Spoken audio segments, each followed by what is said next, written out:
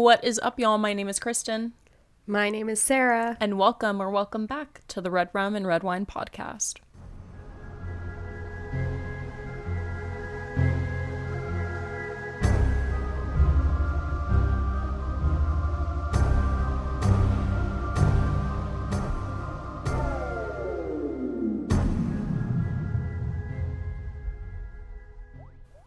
It is just that time of the year. Medical mishaps are running rampant in both of the Red Rum households, I would say.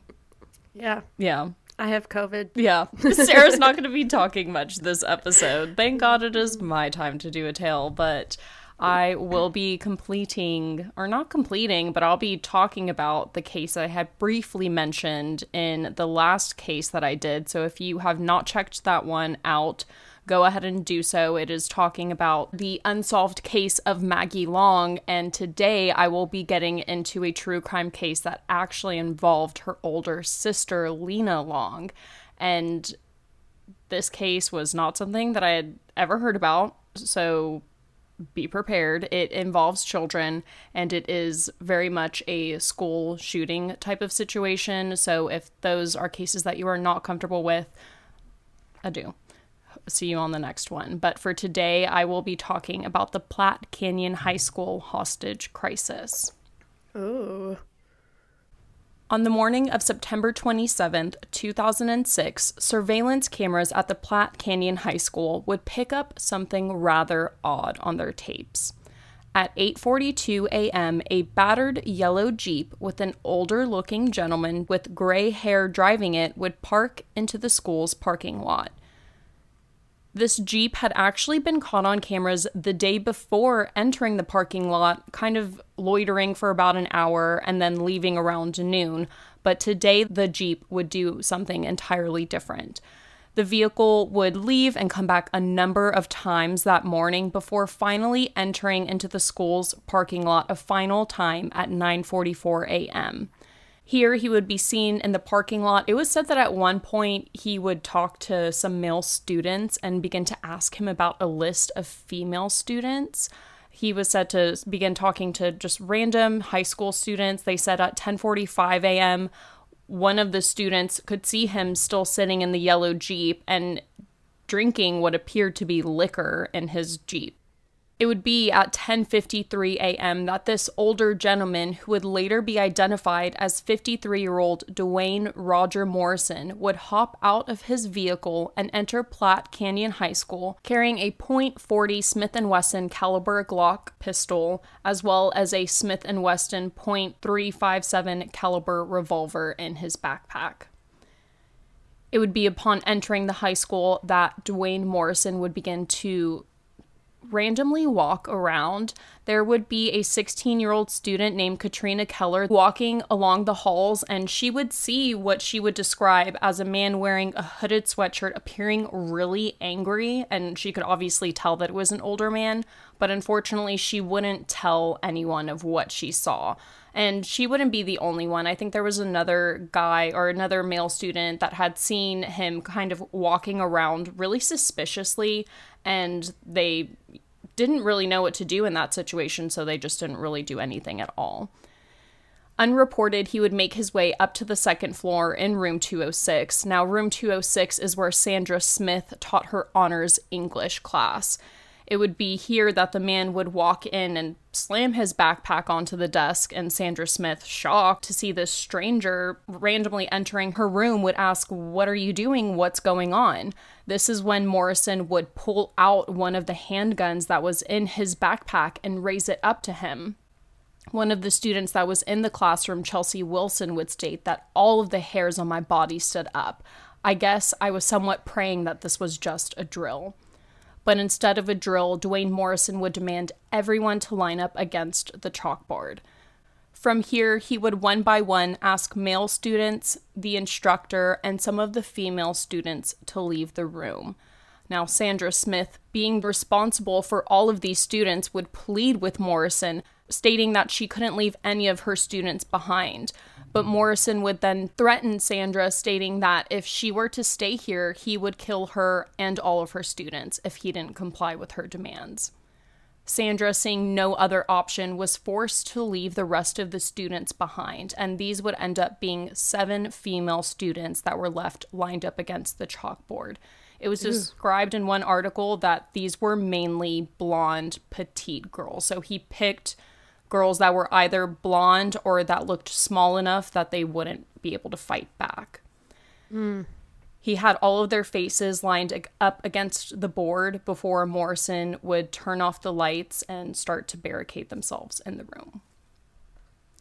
There is a rumor, if you do look into the incident, of an attempt that at one point a male student actually tried to fight back with Morrison when he was attempting to lead the other students out. And when this happened, Morrison shot a single fire off randomly and it didn't hit anyone.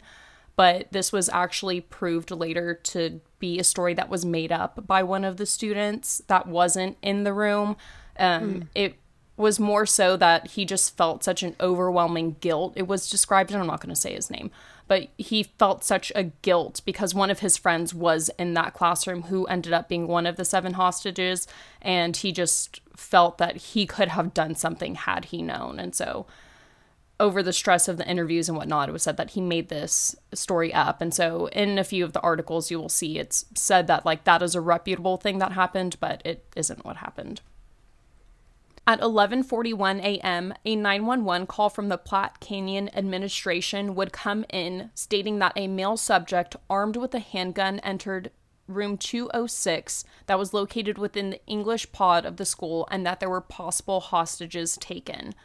A code white alert would sound over the intercom, and this would instruct students and teachers to remain in their classrooms as deputies rushed onto the scene. Park County Sheriff Fred Wegner, who, if we remember, is the sheriff that was from the last episode, his son was actually a student there at the time. So him and other deputies would arrive within minutes of the call being made. You'll see, I'm not going to shit talk. He does do a very good job with this. You can kind of maybe see why he was sheriff at this point in time. It's just really upsetting to see the downfall of his career towards the end. If you don't know what I'm talking about, check out last episode. Or the episode before that. I don't know what the order is in. So all the deputies would arrive within minutes. As soon as Sandra Smith was kicked out of the classroom, she would rush to the nearest classroom or somewhere, get 911 on the phone, and like less than 3 minutes. There were cop cars there. They were starting to get a visual into the classroom. They were able to find a narrow window that was adjacent to the door, so they were actually able to get a look inside and kind of get a visual of what was going on. From here, they would see Morrison holding a gun to the head of one of the hostages, and it was here that they would actually try to make an attempt to communicate with him. They would order him, drop the gun, release these hostages right now. Morrison refused to comply, it was said in one of the articles, and it was here that he would state that he had 3 pounds of C4, and this would detonate if anyone dared to intervene, and he had the C4 in his backpack. Oh, fuck. He would be overheard telling officials, imagine what that would do to the school if this were to go off. Negotiations would immediately try to be held with Morrison in an attempt to get him to release all of his hostages, but Morrison was really resistant to not give them any response. He was not talking to them whatsoever. While investigators were trying to get some sort of word out of him, the other officers were making further perimeters around the school and trying to start to evacuate all of the surrounding students, because now not only is there a hostage situation, there is a possible bomb threat going on.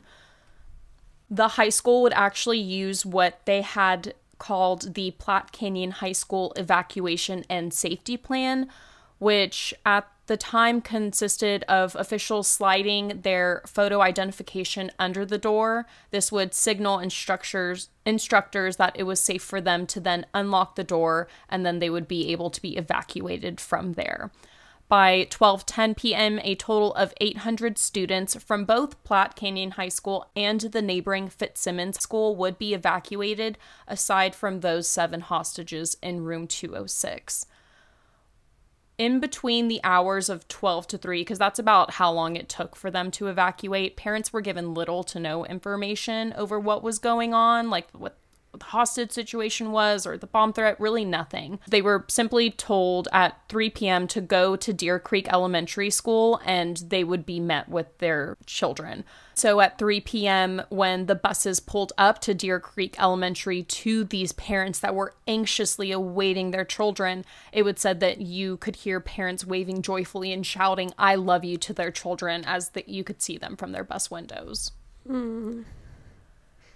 During one of the attempts to try and converse with Morrison, the officers would ask the welfare of the hostages and if he was willing to let one of them go. And he would actually respond by releasing one of the girls at 12:15 p.m.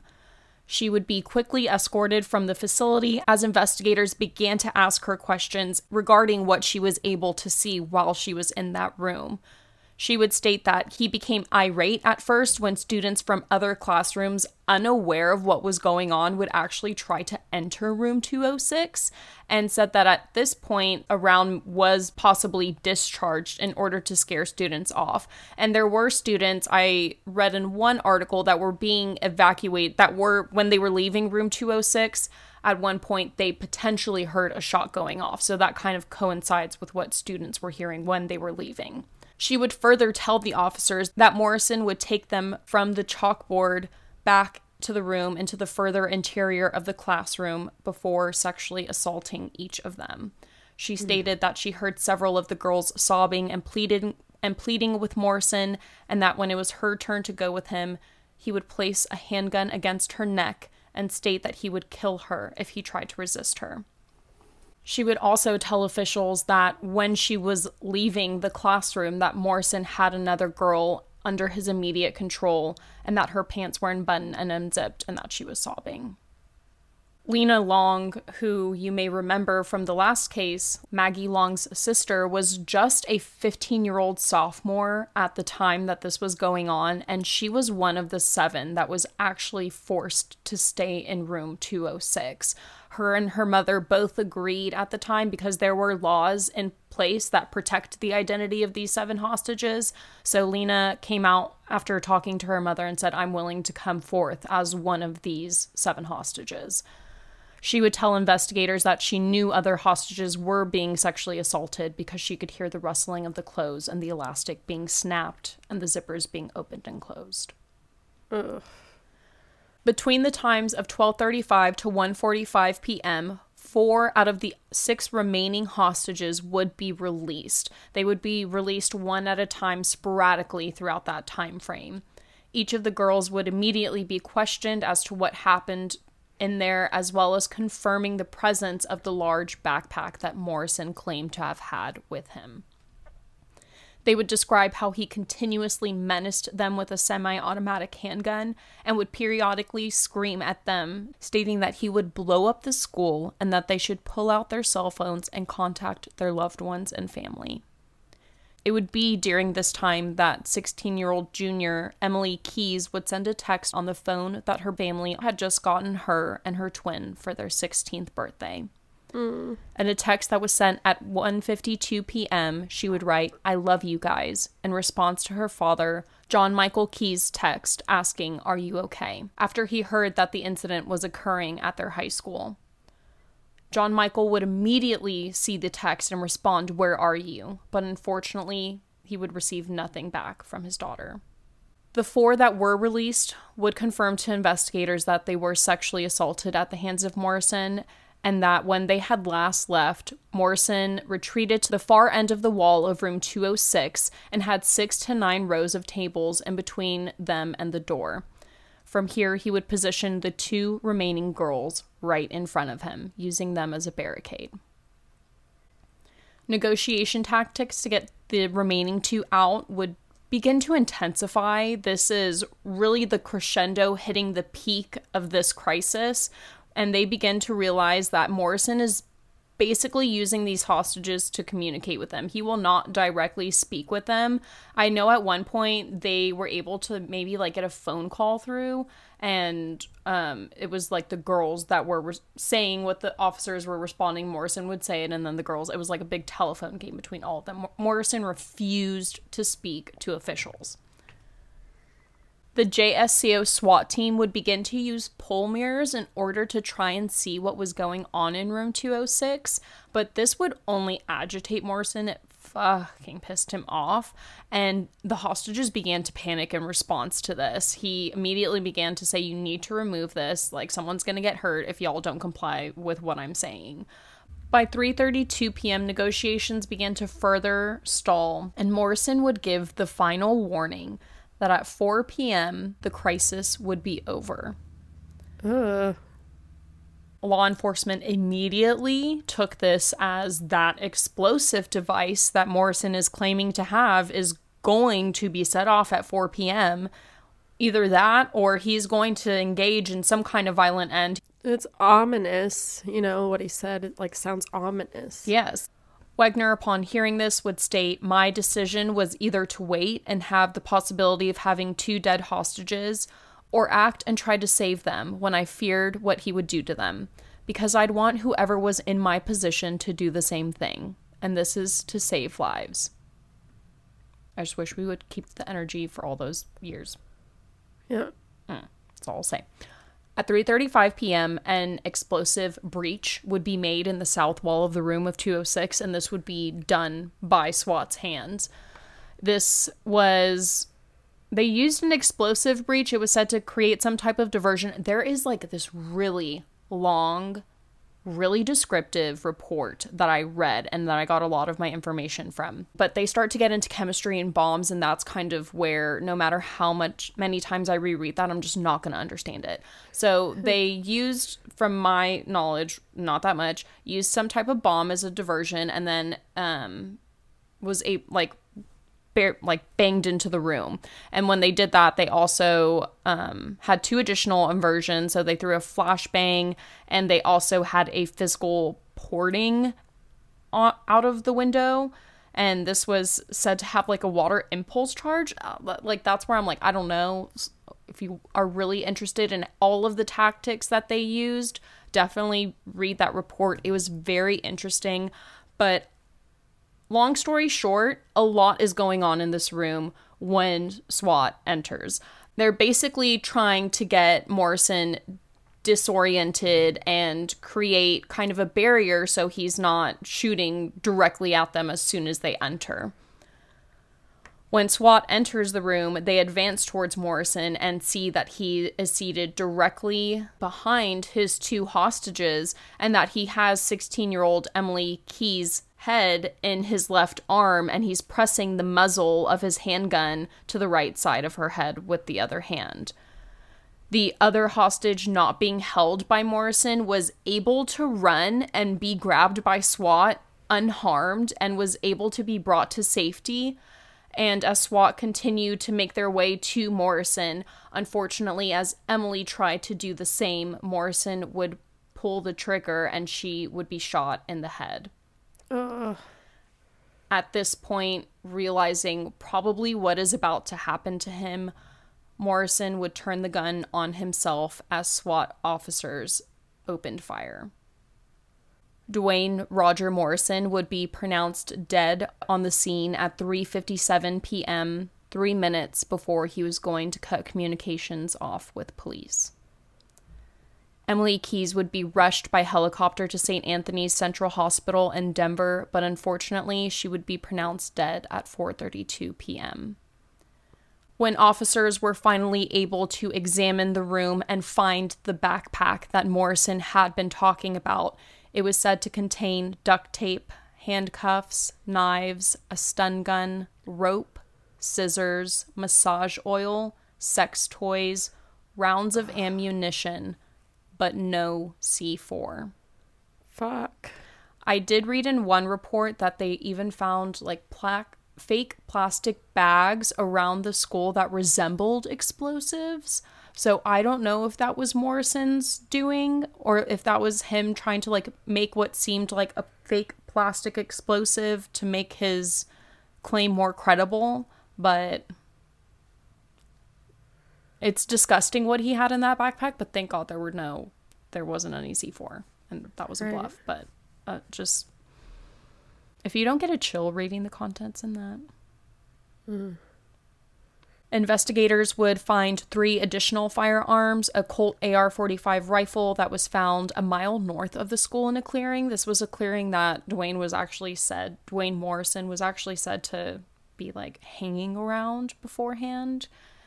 They would also find a Browning A Bolt .270 bolt action rifle located north of campus near US Route 285, and a Smith & Wesson Model 29 .45 Magnum revolver that was located south of the school near a hiking trail. And I believe he also had like a ton of weapons in his car. It's like I'm just going to get to it now. I'll get a little bit into it later, but for now, like, a lot of these weapons were shown to be purchased like by family members on his behalf, though it was really weird that he did that because he was able to buy a gun on his own anyways, which I will get into. It's really fucking messed up that he was even allowed to purchase a gun on his own. So maybe he was scared, thinking that he would get flagged, and so that's why he got his family to do it. But I don't really know, because legally he could have purchased one on his own. But another interesting thing is, like, a few years before this, or maybe a year before this incident happened, he reported half of those guns stolen and had gotten $10,000 on an insurance claim from it. So I didn't even know that was... Not to give anyone any ideas, but it was like, what the fuck? An autopsy report would later reveal that Morrison had died with 4 bullet wounds in his body. 3 were said to be non-fatal shots that were given by the police. There was a graze wound to his right hand, 2 shots to the right shoulder, and there was a shot that was in his head by police, but they say that the first shot to his head using Morrison's own bullet was the fatal shot, and then police fired afterwards. Morrison, I'm not going to get that much into him. He was unemployed at the time and had no known connection to Platte Canyon High School or any of the hostages that were in room 206. He had a Denver address at the time of this attack, but apparently he had been living in like a motel. But really what was said was that he was living in his Jeep. That was the vibe that everyone else was getting. Is the high school in Denver? Is the high school in Denver? No, the high school's in Bailey, Colorado. Sorry if I didn't. Let me double check that, actually. But it should be in Bailey, Colorado. Yeah, it's in Bailey, Colorado. Damn, the family stayed after that. That's insane. I would have left. Yeah. Homeschool. Yeah. At least. One of the maintenance supervisors that had actually worked at the Denver apartment complex that Morrison had lived in before he went homeless, his name was Jesse Williams, and he recalled that female residents complained often about the lewd or suggestive comments that Morrison would often make to them. Williams also said that he was always talking about girls. If there was a girl who was younger out at the pool, he was outside. And I mean every time. Ugh. Fucking sick. The only connection that they were able to find to Morrison and the school was that he was known to spend a lot of time in Park County, which is the county within Bailey, Colorado, because he apparently loved to hike and camp, so that's what he would spend his time doing. But that particular place where he would go hiking and camping was within real close proximity to the high school. I don't know how close, but they said it was fairly close. Probably, along those trails where those other guns were found. Yeah. And he had been in this area for a while. A local hardware store said that about 6 weeks before the shooting, they saw Morrison's Jeep in their store parking lot. So he had been stalking the area for quite some time. And the reason why I think it's so fucking insane that this guy was able to have a gun was that he was known to have really violent tendencies. About a month before the shooting on August 15th of 2006, he pled guilty to harassment after he left a voicemail at a local Harley-Davidson dealership. Now, this happened in 2002, so that was 4 years ago. But in this voicemail, he straight up told them that he was going to visit their headquarters with a rifle and shoot the place up and kill people that were there. I believe one woman was the one that got the voicemail, and he's like, I'm gonna fucking go in there and kill you. And God. the reason why he left this voicemail is because he received a promotional catalog in his mail, and he was upset about it. Damn capitalism. I don't want ads in my mail. Oh my God. Imagine how you feel when we Black Mirror that shit and you're not even going to be able to, like, look away. Right? Oh my God. People are gonna riot.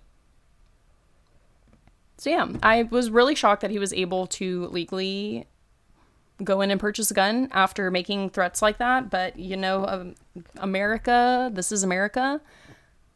We don't care. Fuck. We don't. Fuck. You wanna Fuck. go? Okay. Oh my God. So yeah, he got a lot of them were on behalf of his family members, though, you know. A few days after the shooting, there would be a note that was received by one of his family members, and this would be like a 14-page suicide note. It wasn't said to be a suicide note, though it heavily alluded to the fact that he wanted to commit suicide. In this 14-page note, he claimed that he had been mentally and physically abused by his father, and there was also some alluding to maybe some sexual abuse in his life, as well as to the fact that he had been having suicidal thoughts since he was 21. His father, Bob Morrison, just overall described him as just different and a loner. The autopsies would also confirm that Emily Keyes would die of a single gunshot wound to the right side of her head that was done by Dwayne Roger Morrison. The school would give both the high school and elementary school the rest of the week off, and they would set up a counseling center at the local church that would open at 7 a.m. for students if they wanted to attend. The memorial service for Emily Keyes would be held on September 30th, and the governor of Colorado, Bill Owens, would later declare this day Emily Keyes Day in remembrance of her. Luis Gonzalez, a spokesperson for the family, would state, "In memory of Emily, we would like everyone to go out and do random acts of kindness, random acts of love to your friends, or your neighbors, or your fellow students, because there is no way to make sense of this. It's what Emily would have wanted." She was described as a sweet and affectionate young girl who played volleyball and loved talking to her friends. A Columbine to Canyon ride would take place shortly after, in which 5,000 motorcyclists would ride two side by side along each other from Columbine to Platte Canyon in memory of the victims that lost their lives to both Columbine and the Platte Canyon hostage crisis, because Columbine happened in 1999, so the community is still very much fresh to this kind of horrible, horrible tragedies. The procession of motorcycles was so long that by the time the final motorcyclist left Columbine High School, the first motorcyclist would be arriving at Platte Canyon High School. Shit. Platte Canyon High School would open back up a week later on October 5th, and memorials would be put all along the highways that led to the high school that would state things like "Be strong" and "Random acts of kindness." A number of students gathered in front of the school before the day started in order to pray, and at the end of the day, as students made their way back home, they would each be handed a teddy bear. Superintendent Dr. James Walpole will state that of the 460 high school students that they had, only 10 were absent. The security of the school was, of course, put into major question after this event. A fact that will really piss you off. I know it pissed me off. Colorado's initial efforts once the Columbine High School disaster first happened was to increase security throughout all schools in Colorado. But this would just stop mere years after Columbine happened. Instead, federal and state legislators decided that high test scores were more important than the safety of the children that they were trying to teach, and cut major funding towards said efforts. Del Elliott from the University of Colorado would state, "The vast majority of school districts are so absorbed with KSAP and other academic requirements that they aren't spending a lot of time and resources on this issue." After the Platte Canyon hostage crisis, the high school would increase security by leaving only one door at the school entrance unlocked. Wagner's proposed solution to have a guard set up there would be dismissed later by him stating that the suggestion would be outside of their budget. In response to the tragic loss of their daughter, John Michael and Ellen Keyes set up a nonprofit foundation in 2006 called I Love You Guys, named after the last text that their daughter sent them.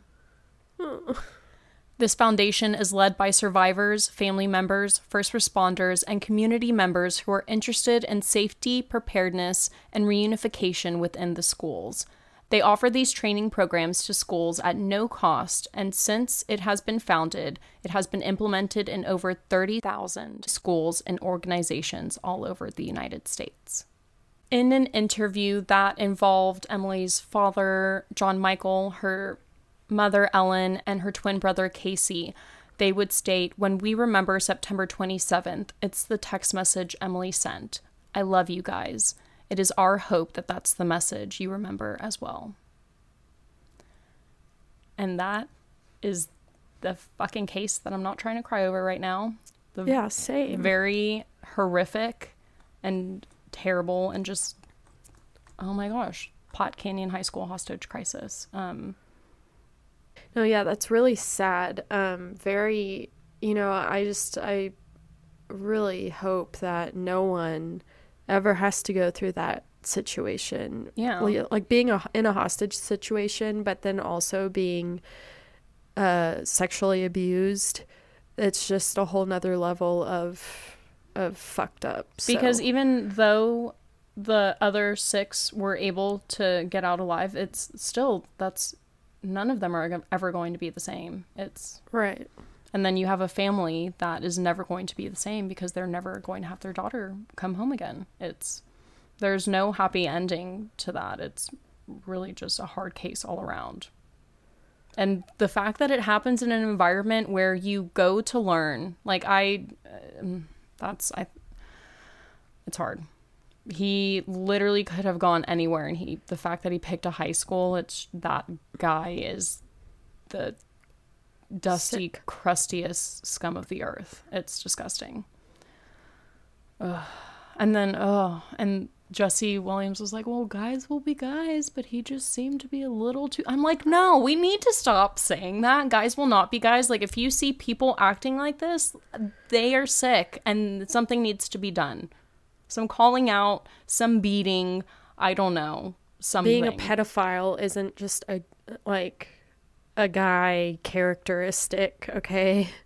You're approaching young girls in bikinis who are clearly underaged at, pools. That's disgusting. You have oh my God. And to think, that, how many times that's happened to, even me as a teenager swimming, having a random guy coming up, it's just... Y'all are sick. Yeah. It's sick. Fucking sick. I need alcohol I'm speechless right now. Yeah. I know. I might make a hot toddy. I just need a shot of vodka to just feel something other than pure disgust right now. So, sorry guys. Always ending on that note, but until next time. Until next time. It's gonna be even worse. I already got the next case planned. It's so... they never... Whenever that will be. Never get better. So, if you want to find out, or if you want to tune in and continue to listen, subscribe, give us 5 stars. It really helps the show out. And follow all of our socials for the latest and greatest if you want to see photos about the case or what kind of alcohol we like to drink, all that good stuff. At RARW Podcast. And if you have a case that you want us to talk about, something that you just need to get off your chest, we're here. You can always send us an email. Red Rum and Red Wine Podcast at gmail.com. And...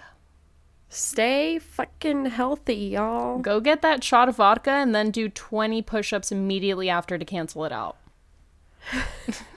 I think I actually dreamt last night or 2 nights ago about taking a shot of vodka, The last It time I was did that, I weird. threw up. So yeah, I don't do straight shots of vodka anymore. Yeah, I don't know why I would do that, even in a dream. Ugh. Okay, bye. Okay, bye.